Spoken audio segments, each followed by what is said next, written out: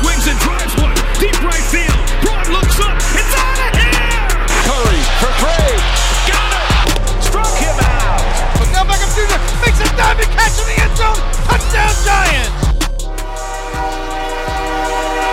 You're listening to Just Steven Sports with Steven Cusimano and Justin Lopiccolo. We are back here on Just Steven Sports. Steven Cusimano here alongside Justin Lopiccolo as NFL free agency is heating up. We've had a lot of trades made this week. In fact, the Philadelphia Eagles, it seems to be that they are unloading as Chip Kelly left and went to the San Francisco 49ers. They traded away Kiko Alonso and Byron Maxwell to the Miami Dolphins, and they traded away the former rushing champion who only spent 1 year in Philadelphia, DeMarco Murray, to the Tennessee Titans. Justin, this is all very overwhelming. What's your reaction to this? I'm really wondering what kind of picks that, were traded in these two trades because DeMarco Murray, we all know the Titans hold the first pick in the draft, and I mean, you have to figure that's the only thing the Titans had to trade anyways. So we could see the Eagles atop the draft board. And it's really interesting when you look at the Titans because they're a team with a decently good offensive line, and we mentioned the other day how the reason why DeMarco Murray excelled so much in Dallas was because they had a great offensive line. So potentially that can be a very good fit for DeMarco Murray, but you look at his stats last year, only 702 yards, a career low in yards per carry at 3.6,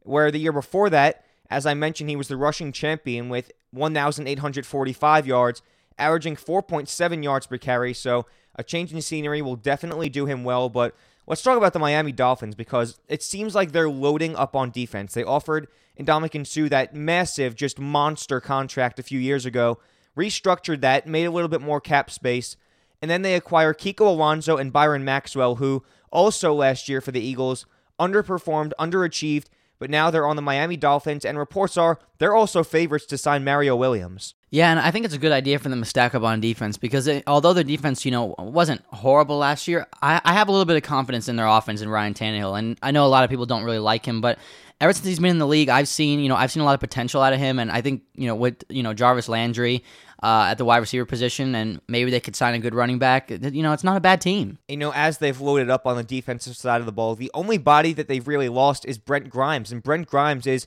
pretty much a perennial Pro Bowl cornerback. They decided not to restructure his contract. He didn't like that, so he's now off the team. Where's a good fit for one of the best cornerbacks in the NFL? Well, I think the Steelers might be a good fit because, that's pretty much the only hole it seems to be on that team. They have a great offense, fast offense, and they have William Gay at corner, but I mean, they need somebody else. They need to shore up that secondary because it's not like it was when Palomalu was there. It's very different now, and I think that'd probably be the best landing spot. Even New Orleans maybe with their, secondary always seeming to be, the source of everyone else's points. So, yeah, I think the Steelers would be a great place for Brent Grimes. Now, another guy who's talking about restructuring his deal is Victor Cruz, and Victor Cruz is a very interesting story because throughout his time with the Giants, he established himself as one of the best, if not the best, slot receiver in the NFL, and then his 2014 season, he tears his patellar tendon, and that, of course, is a huge problem for Victor Cruz. Still hasn't returned from that, didn't play any more of the 2014 season, or any of the 2015 season, still isn't healthy after that injury.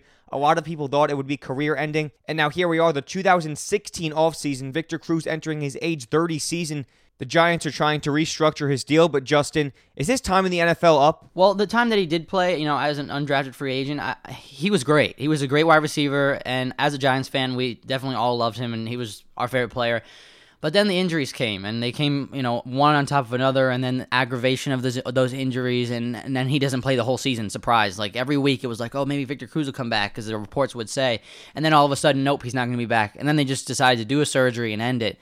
But if he doesn't restructure this deal, I think he's going to be done in the NFL. Only because no one's going to pay him as much as the Giants are paying him. I think they're going to give him about $8 million or something this year, and then maybe it goes up to, I think, 9 or 10. But he's not going to get there anywhere. He's not going to get that anywhere else in the league, especially when he's not even willing to restructure, which means he's not willing to take less than the money the Giants are giving them, than the money the Giants are giving him right now. So it's tough. I think he should just restructure and stick with the Giants because the fans love him, and he's been welcome there even as an undrafted free agent. He got a chance to play. I think if he leaves, it's going to be tough for teams to take a wide receiver, but not that big of statistics behind him, and then pay him $10 million a year. We mentioned a few days ago how great that would be if Odell Beckham Jr. and Eli Manning had another wide receiver in the picture, but let's talk about a few guys who have already come off the board. Let's start with the Chiefs and 5-time Pro Bowl linebacker Tamba Hali, who have already agreed to a 3-year deal. Yeah, it's really good for a guy like Tom Bahali, especially because I was telling Steven earlier, they need to keep that team together in every way they can because the Chiefs are a good team, and we saw that last year when they went on that almost miracle run. The defense doesn't really lack that much talent, and neither does the offense. So I feel like if they just come together, they could play well, especially in a division that's not super, super strong. A 3-year deal is probably the perfect amount for a guy getting a little bit up there in age, but I think it's great for him and the organization to have consistency in the locker room. And the biggest signing already this offseason is the Jacksonville Jaguars. They have agreed to a 6-year deal with defensive lineman, former Denver Bronco and Super Bowl champion Malik Jackson, who I think in the playoffs proved that he's one of the best defensive linemen in the NFL, and they certainly gave him money like that. He's now the fourth. With this deal, he should become the fourth highest paid defensive lineman ever per year at $15 million per season, and I feel like he earned every dollar of this. Oh yeah, I think so too, but I mean, if you're Von Miller, you're probably pretty upset right now because he got a 6-year deal, and then Von Miller got franchise tagged, and I always tell Steven, it doesn't make sense to me why you would have a guy like Von Miller who basically won you the Super Bowl and you just franchise tag him and say, hey, we're not really sure about you. We're not really sure if you're going to be the consistent D lineman that we need, when all he's done in his career is proven that he's a great D lineman. So yeah, it's upsetting, and I think if you're Von Miller, after this year, you're going to demand a big contract from any team that you go to. But from Malik Jackson is great because he proved that a guy who wasn't that great at the beginning of his career can make something out of himself and get a gigantic deal like that, even at the age of 26. Another guy who didn't have a brilliant start to his career, but really blossomed as he grew with the New York Giants, is Jason Pierre-Paul. And the reports coming in now are that he turned down more money elsewhere to stay with the New York Giants, who know very much about his fireworks incident that happened in July of last season. So, Justin, they signed him to a 1-year contract, even with that big club on his hand. Well, I think it was a great move for the Giants because they probably got him for a little bit cheaper than they normally would have. And that D-line is going to grow into being a pretty damn good D-line come in the next couple of years. I mean, we saw a few mock drafts where it said Shaq Lawson was going to be drafted by the Giants, and that's another D lineman with so much potential. Seeing him in the championship game just really opened my eyes to like what kind of player he was. And so if the Giants get him, along with a couple of good defensive tackles, the line's grown back into the one that won him the Super Bowl in 2007. And when we remember the Giants that beat the Patriots in the first time in the Super Bowl, we don't think of the secondary because it really wasn't the secondary that won him that Super Bowl. Everyone remembers Justin Tuck on the defensive line, taking guys down, and that's the type of team that I think the Giants want to be again, and I think they're striving to do that when they re-sign guys like Jason Pierre-Paul and maybe even draft a guy like Shaq Lawson. Let's talk about quarterbacks, because we had arguably one of the greatest quarterbacks of all time retire this week, definitively, in Peyton Manning, and I'm looking at this list right now of all the records he holds. Look at all those records. I mean, wow, it's unbelievable. I counted them before the show. I think there's 21 records on this list, so I'm going to rattle off probably the most important ones. Most career passing touchdowns, 539. Most career passing yards, 71,940. Single season touchdown record, most passing yards in a season. Most wins, including the playoffs with 200, which is just unbelievable that his 200th win happened to be in the Super Bowl. And I can keep going on about these, but it would probably take up the entire show. Really, just speak on Peyton Manning's legacy. Where does he fit in with the greatest of all time? Well, I think Peyton Manning, he really redefined the idea that, what a pocket passer is supposed to be. Because not only did he pass the ball with great accuracy, he managed the game with his voice more than anything else. And I think that's what makes him great. And he didn't ever had that much speed behind his ball all the time. And even, everyone talked about it in the Super Bowl, but he never threw a dart every single time he threw it. It was just an accurate pass. But that didn't take an accurate pass or a fast-thrown ball to make him great, or a legend, as a matter of fact. It was the fact that he knew where everyone was going to be. When he said hike, he knew what was going to happen, and the whole team just gathered around him, and he ran the game. He saw the defense. He picked it apart every single time. It had nothing to do with his accuracy or his arm. It had to do with him calling out everything and the players getting right behind him and leading them to a Super Bowl. And one of the hot topics in the past couple weeks has been that Peyton Manning was not actually as ready to retire as people thought, despite his Super Bowl victory and pretty much the perfect way to retire. He didn't want to retire, and he also said that he felt that the media was almost pressuring him to retire, saying that this was the perfect way to retire. How could you not retire? But realistically, a lot of people think that the reason Peyton retired is because of the lack of offers. He said that he would have been open to playing pretty much anywhere, but fact of the matter is the offers were just not out there. And do you think that that ultimately is what drove him to retirement? Well, I mean, I don't think he wanted to embarrass himself, and it's tough because if you're a player that's like a legend like that, and then you get stooped to begging for offers, he's not going to do that. He'll sit around retired, and maybe he'll get a phone call or two, but he'll have to decide what's more important to him. To spend the rest of his life just enjoying it, or going back to the NFL to a team that maybe isn't so good. And one thing that's really interesting to think about, as I just mentioned, like a guy like Brett Favre, he wasn't ready to retire. And as soon as Brett Favre got a phone call, he got up off his couch and he got back in the NFL so many times, as we know so well. And Peyton Manning, I think my prediction is going to be that he may be the next Brett Favre, because I just mentioned how he doesn't want to retire. He feels like he can still play with the big boys. And I guess the question I'm getting at here is, come July or June, when teams are starting to hit training camp, if one of these teams who needs a quarterback and doesn't draft one, say like the LA Rams or even the Cleveland Browns, was to call Peyton Manning and say, here's your offer, will you take it? Do you think there's any chance that Peyton Manning comes out of retirement this summer? No, I don't think he's anything like Brett Favre. I don't think he wants to embarrass himself that way, where if he says something, he means it. And if he says he's done in the league, I think he's going to be done in the league.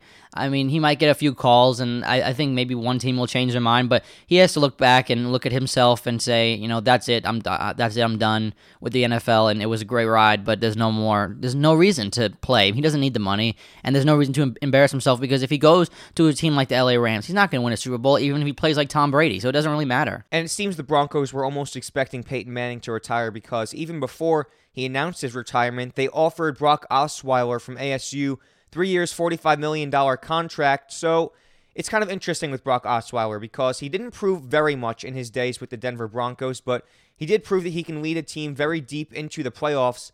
And it's interesting to look at that offer, $15 million a year for a guy who's probably only started about 5 or 6 NFL games. What exactly do you think his value is? I think his value is a 1-year franchise tag on that team, and I said it before, I think they should have done that, and I know you would have been paying him a lot of money to do that. I mean, they're offering him $15 million a year over 3 years, and the franchise tag might have been a couple million more, but at least you see what you have in your quarterback before you say, oh, this is the guy of the future. I mean, he didn't do enough last year for me to say. If I was a Broncos fan, I'd be pretty upset that they're even offering Brock Osweiler a 3-year deal, because that's just not fair. It's not fair to Peyton Manning to just get kicked to the curb, basically, even before he retires, for a guy who has proved nothing in his career. And he might prove something. I think Brock Osweiler has a lot of potential, but not $15 million over 3 years potential, because now you're stuck with him. If you have him this year and he does nothing, then you're stuck with him for 2 more years, and you're going to pay him $15 million to be a backup for 2 years. I mean, that just doesn't make sense. His value to me is somewhere along the lines of 2 years, $20 million, 2 years, $15 million. He hasn't done enough in this league to even be... I mean, Kirk Cousins deserves more money than Brock Osweiler, because at least Kirk Cousins have gone out and proved something. And Brock, like most quarterbacks, is very confident in his playing abilities, and he has said that he's going to test the market, but it looks like right now his market is narrowed down to the Broncos, who know what he's capable of, and the Houston Texans, who maybe you can argue are one good quarterback away from being a Super Bowl contender. So it looks like it's going to come down to those two teams. The Broncos have taken the first shot, 3 years, $45 million, and it seems like at this point it may become a bidding war. Do you think the Texans will outbid the Broncos, or do you think they're more comfortable drafting a quarterback? Well, I'm 100% sure the Texans aren't comfortable ever drafting a quarterback, because I think they've taken too many quarterbacks just on a whim, and it hasn't worked out. So I think the Texans will outbid the Broncos, only because the Texans will be even more willing to overpay than the Broncos, because they're desperate for a quarterback. It's their time now with so many good pieces around them, with Jadeveon Clowney, J.J. Watt, DeAndre Hopkins. I mean, those are good players. And if you don't have a quarterback who can throw the ball to DeAndre Hopkins and your defense shuts guys down, it doesn't mean anything. If you have no quarterback, you're not going to win. And we all know, we talked about it before, it's a quarterback league, and if you don't have one, you're not going to win a Super Bowl no matter what, unless you're the Denver Broncos with Peyton Manning back there running the offense. But if the Texans make an offer, they'll win the bidding war, only because they're more willing to overpay than even the Broncos. And that's an interesting point. Sometimes it's definitely better to take a shot on a guy who hasn't proven a lot in the NFL, but certainly has proven more than somebody who hasn't even been drafted by an NFL team yet. And you look at the quarterback free agent market, and it's extremely bare. We just mentioned Brock Osweiler. We mentioned Robert Griffin III the other day. And we also had the Jets cutting Ryan Fitzpatrick, which is interesting because Ryan Fitzpatrick, prior to his career with the Jets, was never really a great quarterback, always played for pretty mediocre teams like the Bills and teams of that caliber, but it just goes to show with Ryan Fitzpatrick, if you put a great supporting cast around him with receivers like Eric Decker and Brandon Marshall and a great offensive line, he's capable of doing big things. And I feel like any of these guys could have a really good season with a great supporting cast with a team like the Texans, and it raises a good question. Would you rather take a shot on one of these 3 quarterbacks on the market, or would you rather draft a quarterback? Well, I think there's a little bit of talent there, and with RG3 and Ryan Fitzpatrick, and there's even Brock Osweiler, but I feel like you can't overpay. You can't pay too much for these guys, and especially, I just said before, Brock Osweiler, he's good, and he has played a few games, and he's scored a few touchdowns, but it doesn't mean he's worth $15 million, and I'd be more comfortable paying a guy like RG3 $15 million than Brock Osweiler, just because he's proved more. I mean,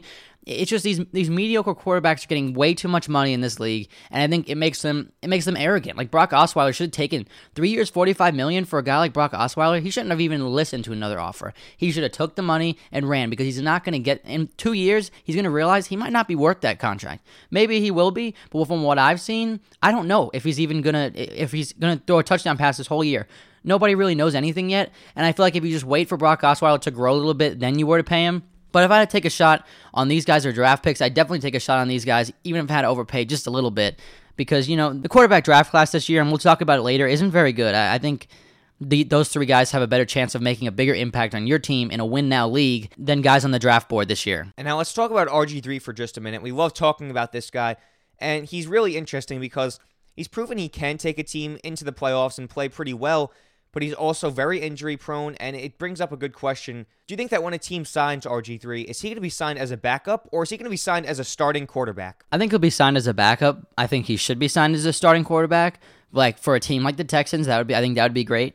But I think when he gets signed, he'll be a backup. Maybe I always say the Cowboys, because I feel like the Cowboys are in need of a good backup quarterback, especially with what happened last year. But I think he'll be signed as a backup for a team like the Cowboys. If he's a starter, it'll probably be like the Texans or the LA Rams, but I don't even think that's very likely, because it seems like the LA Rams would have made a move on their quarterback position by now if they were going to try to do anything, and it just seems like they're waiting around too long. But if RG3 goes, he'll be a backup. If Ryan Fitzpatrick goes, he'll probably be a starter. And, of course, Brock Osweiler will be a starter wherever he goes. Well, it seems we'll have to wait until April 28th for the quarterback dominoes to fall. That's draft day. A lot of teams are going to draft quarterbacks. A lot of teams are going to pass on quarterbacks. And I think that's when a lot of teams are going to start signing guys like Ryan Fitzpatrick and Robert Griffin III. Up next, we're going to talk some baseball. Yoenis Cespedes, Johnny Peralta. What do the 2 of these guys have in common? Find out next year on Just Steven Sports. Broken bat, that is caught. Going off the back is Cespedes, and the game is over.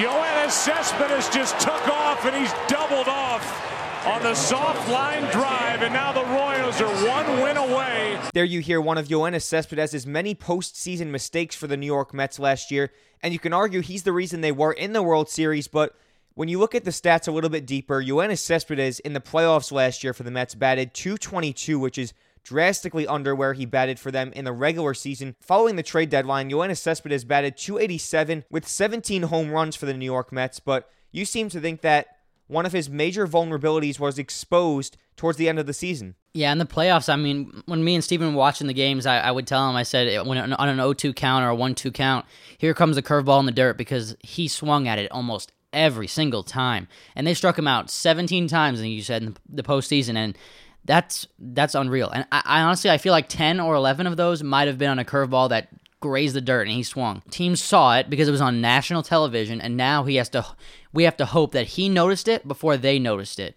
Because for Yoenis Cespedes, his performance this year entirely depends on if the Mets are World Series contenders, I think, because if he can hit home runs and drive runs in, he might be the guy with the most power on that team. He needs to drive runs in, and if they know how to get him out and he hasn't realized, or the Mets training staff hasn't realized that's his biggest vulnerability, then they're going to have a big problem. Now, do the Mets have any reason to be concerned here? Because what you just said seems like teams may be catching on to this, and if a lot of teams catch on to this, specifically in the National League East, this could be a huge problem for the Mets. So do you see this becoming a trend, or does he get right back on track? I think he's smart enough to, get right back on track. And the way I look at it is he has so much power. Yoenis Cespedes has so much power that they can't throw a low curveball every single time, and they can't avoid him every single time. So even if he hasn't learned his lesson, I think he'll still bat 260, 270, and he'll hit 25 home runs at least, I think, because they're not going to throw a curveball low every single time they throw it. It'll be a fastball inside, and he'll crank it. A fastball outside, he'll go oppo. I mean, he's a good enough player to where he'll realize what he's doing wrong. He's an older guy. He's probably went through this trend before, and I think he'll learn from it. And I think in the National League East, the Mets will still take the division. Even though Yoenis Cespedes has this weakness, I think he'll learn from it, and the whole Mets team will learn from it, and they'll grow. I feel like this is just part of the growing process that comes with every single major league hitter. You see all the time that players change their batting stance or they change the way they swing. I feel like it's just a matter of time before Yoenis Cespedes figures this out. In fact, he may have already figured it out in spring training. He's hitting really well for the New York Mets. And like you said, I think that even if he has a little bit of a rough patch to start the season, I think that the Mets have enough to cover that and they have enough to win the National League East. But what about Jhonny Peralta? Because I think one of the things that makes your team successful in spring training is not having a winning record and winning games and scoring runs, but staying healthy. And already the St. Louis Cardinals have had trouble staying healthy as Jhonny Peralta injured himself this week, and he's out 2 to 3 months. He's usually an all-star every single year for the Cardinals, and this could be very bad for them because you look at that division now, and they had the 3 teams that posted the 3 best records in baseball last year. So you take out an all-star player like Jhonny Peralta from the Cardinals lineup, and this could hurt very badly for them. How badly does it hurt them, though? I think it hurts them pretty bad because, I mean, he's already 33 years old. You kind of see, it's sad because some guys age differently. Guys like, Yadier Molina get hurt occasionally. He's also 33 years old, but his career's not, waning away. It kind of like when you look at Jhonny Peralta, you see these injuries, and I don't know. It's frustrating to see from a Cardinals perspective because you have a guy who can be an all-star every single year. I mean, aside from even the injuries, he got suspended 50 games, and it's just like you see his career slowly draining away, and there's guys that you have hope for that are even the same age as he is at 33 years old. I think it means a lot for them because he's a source of hitting, and they need some bats on that team now that Hayward's gone, and I think they'll still be good this year, but in that division, it's going to be tough to win it if all your guys aren't healthy. I think regardless of whether Jhonny Peralta is playing or not, it would be very hard for the Cardinals to win the division this year. And yes, they're great every year, and yes, they usually have one of the best farm systems in all of baseball and have these players that come out of nowhere to be all-stars, but I just feel like the Chicago Cubs are going to be overbearing for not only the National League Central, but the entire National League to overcome this year. And when you have the Cardinals in there who already have lost one of their superstars, it would have been hard for them to win this division anyway. And when you lose one of your stars like that, it'll be even harder, especially when you consider that they have the Pirates to overcome too. But as I just mentioned, this is a very competitive division, and he's going to miss a lot of divisional games. Does this completely eliminate the Cardinals from winning the National League Central? I don't think the lack of his presence eliminates the Cardinals. I think the talent in that division eliminates the Cardinals. I mean, with or without him, I think the Cubs or maybe even the Pirates could take that division. But if I had to, I think the Cubs have just gotten so much better as a team to make it so where the Cardinals, not that they don't have a chance, but I don't think they'll stay healthy enough the whole entire year to stay with teams like the Cubs or the Pirates and the young talent that they have on those teams. Up next here, we're going to talk about a piece of history, a historical night that happened this past week. Hear about it next here on Just Steve and Sports. It's celebration time at Oracle. 19,596. And watch history. 45 straight home wins. But Oracle, the greatest home crowd, is now rewarded with the longest home winning streak in NBA history. 45 in a row. They moved to 56-6. The Warriors said if they get near a streak and a record, they want to break it. And tonight, mission accomplished. 119 to 113. Curry with 41, playing with 27. And just a great night at Oracle on a very odd game, but it ends the right way, and that's a Warrior victory. If you were alive on March 7th, 2016, you witnessed NBA history as the Golden State Warriors won their 45th game in a row at home.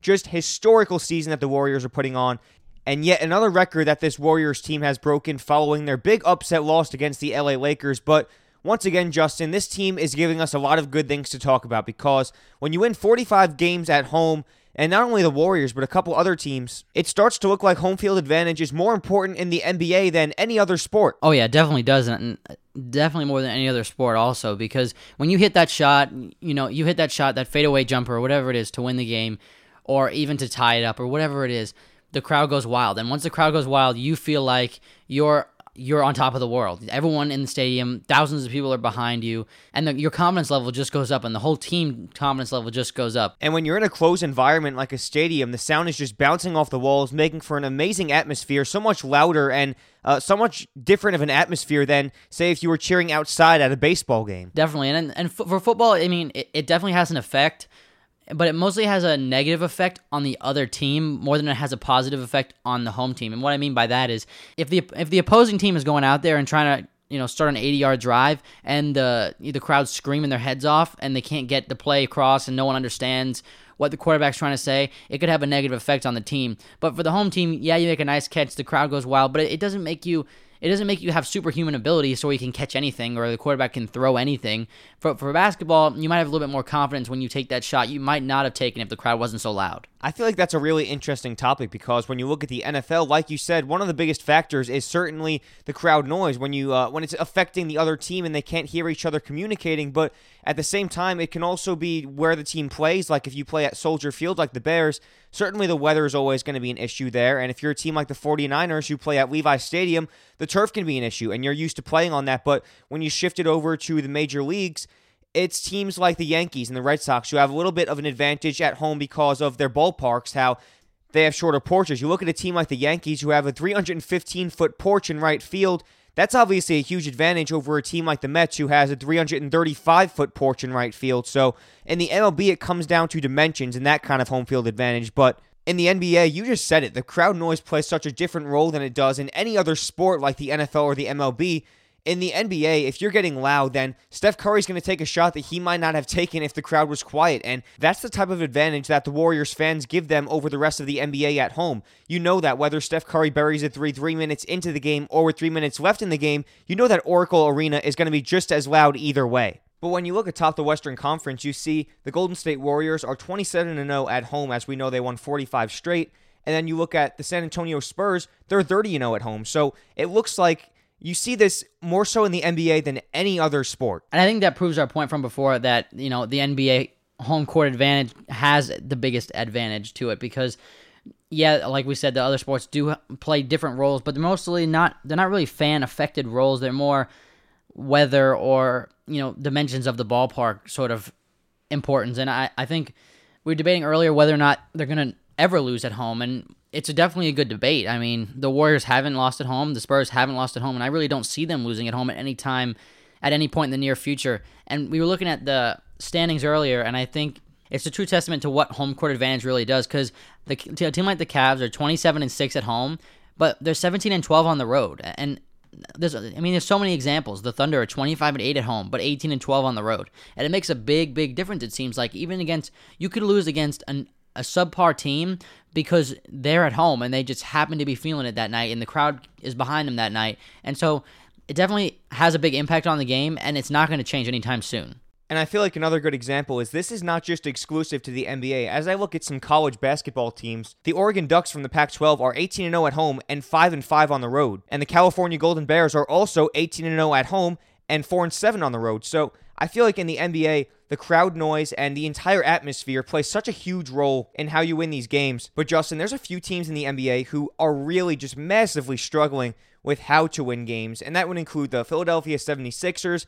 this year the Phoenix Suns, the LA Lakers, the Nets, the Timberwolves, and it brings up another good question. What do these teams actually have to do to be competitive? We'll start with the 76ers because I feel like the answer for each one of these teams is going to be different. Oh yeah, it definitely is. We're gonna definitely have to go one by one with teams like this.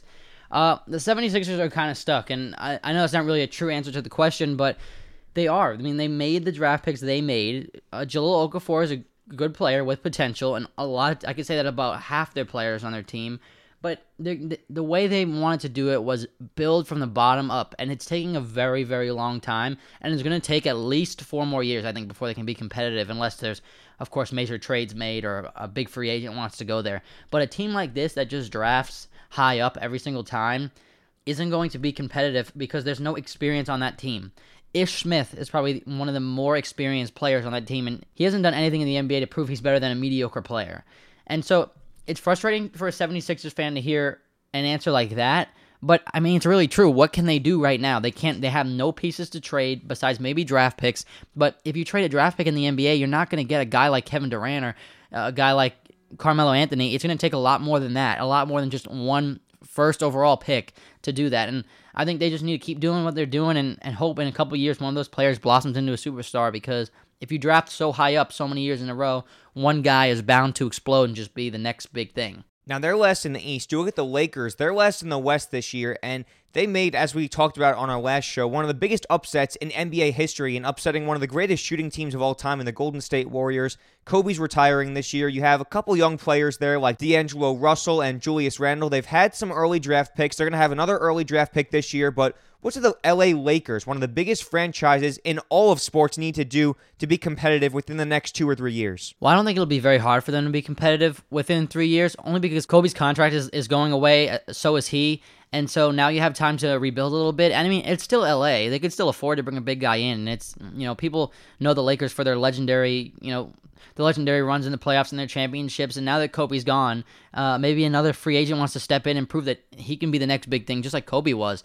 And I think it'll be an attractive spot for free agents. I know Russell Westbrook has talked about going there, and I don't know about Kevin Durant, but they should take the draft pick while they have it this year and build around that. I think they'll acquire a big free agent, whoever it may be, someone who can carry that team to a few wins. I think they'll make the playoffs, and they'll be competing within 3 years, definitely, I think. That's definitely what separates the Lakers from the rest of these teams, is that they are that big market, and they're historically one of the best franchises of all time in the NBA, so they definitely have that advantage over the rest of these teams. But you and I, on Wednesday, are going to get to see the Phoenix Suns in action. Very cheap tickets, very cheap parking, because they've been really bad this year. What do the Suns need to do to be a better team? Well, the Suns have a chance to be good within 3 years, but it's going to be right around the 3-year mark, I think. And the only reason I say 3 years is Devin Booker could definitely be the reason that they compete at that time, because we've talked about him before on the show, how we think he's a great shooter, and he's a superstar. I mean, he really is a superstar already, and people don't notice because he's on the Phoenix Suns. But a lot of teams are going to look at the Suns and say, wow, they have a lot of young talent. I mean, Alex Len has performed a lot better than people thought he would. And it's good to see them growing. TJ Warren's not that bad. The injuries with Brandon Knight and Eric Bledsoe, they just need to be 100% healthy, and then maybe get rid of a guard like Brandon Knight. I mean, Brandon Knight has a little bit of trade value, I think. And if you can trade him for maybe a small forward or a big man, because Devin Booker should be starting at shooting guard next year, I mean, without a doubt. So with Bledsoe and Booker, you have two guards that can compete with almost anybody in the league. And then with Alex Len at the center, and if they can get rid of Tyson Chandler, they'll have a lot more cap space. So I feel like if they can just make the right moves, which seems like the Suns don't do all the time with their general management, but if they can just make the right moves, the Suns can compete in the playoffs, around there in about 3 years. Now, the Brooklyn Nets reinvented their entire franchise just a few years ago with Jay-Z coming in and making a new logo, moving them to Brooklyn, the new stadium in Barclays Center, and they're still a relatively new team. Not as many young players as the other teams that we just named, so what does a team like the Nets need to do to reinvent themselves once again and be competitive in the Eastern Conference? Well, the problem with the Nets is they went all in. I mean, when Jay-Z came there and they made the new team, they went all in with big contracts to, a guy like Joe Johnson, and it didn't work out. So if you're the Nets, you have to get rid of all the cap space you can get rid of, and then try to get a free agent there. I mean, with Jay-Z there, it can't be too hard, and it's still, Brooklyn, New York. So they're not going to be bad forever, but if they don't do something now, they're going to be the exact same team next year, and that's what I fear for all Nets fans, is that you might see the exact same team next year, depending on how much they care about, putting big names in big places like Brooklyn and being competitive, but they might not compete for 5 or 6 years, just basically depending on the management. Now, to me, it's really interesting that the Minnesota Timberwolves are not good, because as I go down their roster, they have a lot of really good players in Andrew Wiggins, Karl Anthony Towns, Ricky Rubio, Zach LaVine. They have a lot of really good young players that they drafted early on, and you can't even say that they didn't pan out, because all of these guys are potential superstars, but nonetheless, they are putting L's on the board, and I'm just confused as to why. Yeah, that's really tough, and I think it just might be a chemistry problem, but I've seen that team put up 130 points before. I mean, they have offensive firepower, but it's tough because when you get a lot of young players, you have to make it work in a different way, because they all haven't really worked together before. They might be nervous around each other at first, but they have a lot of young talent, and I think they'll be good. And then once Kevin Garnett leaves, they'll have another spot on the roster. So I feel like if they just give it a little bit of time, you'll have those guys growing into great players, and they'll be playoff contenders. But I mean, all these teams we're talking about, the one that has a chance to compete in 3 or less than 3 years, I think is probably the Lakers, only because of their attractiveness as a free agent destination. But they all will be good at some point. You know, if you're fans of these teams, don't worry. They are growing. They're all, besides maybe the Nets, they're all taking the steps in the right direction to be a good team. So if they can just make a few changes, I think me and Steven both agree that these teams will be atop the standings in less than 5 years. That's going to end it here on Just Steve and Sports. Don't forget to follow us on Twitter at Just Steve Sports, no N in the middle, at Just Steve Sports. We'll be back on Monday night with another fantastic show. Until then, everybody enjoy the NFL free agency gates opening and enjoy the rest of your weekend. With Justin Lopiccolo, I'm Steven Cusimano, and you have been listening to Just Steve and Sports.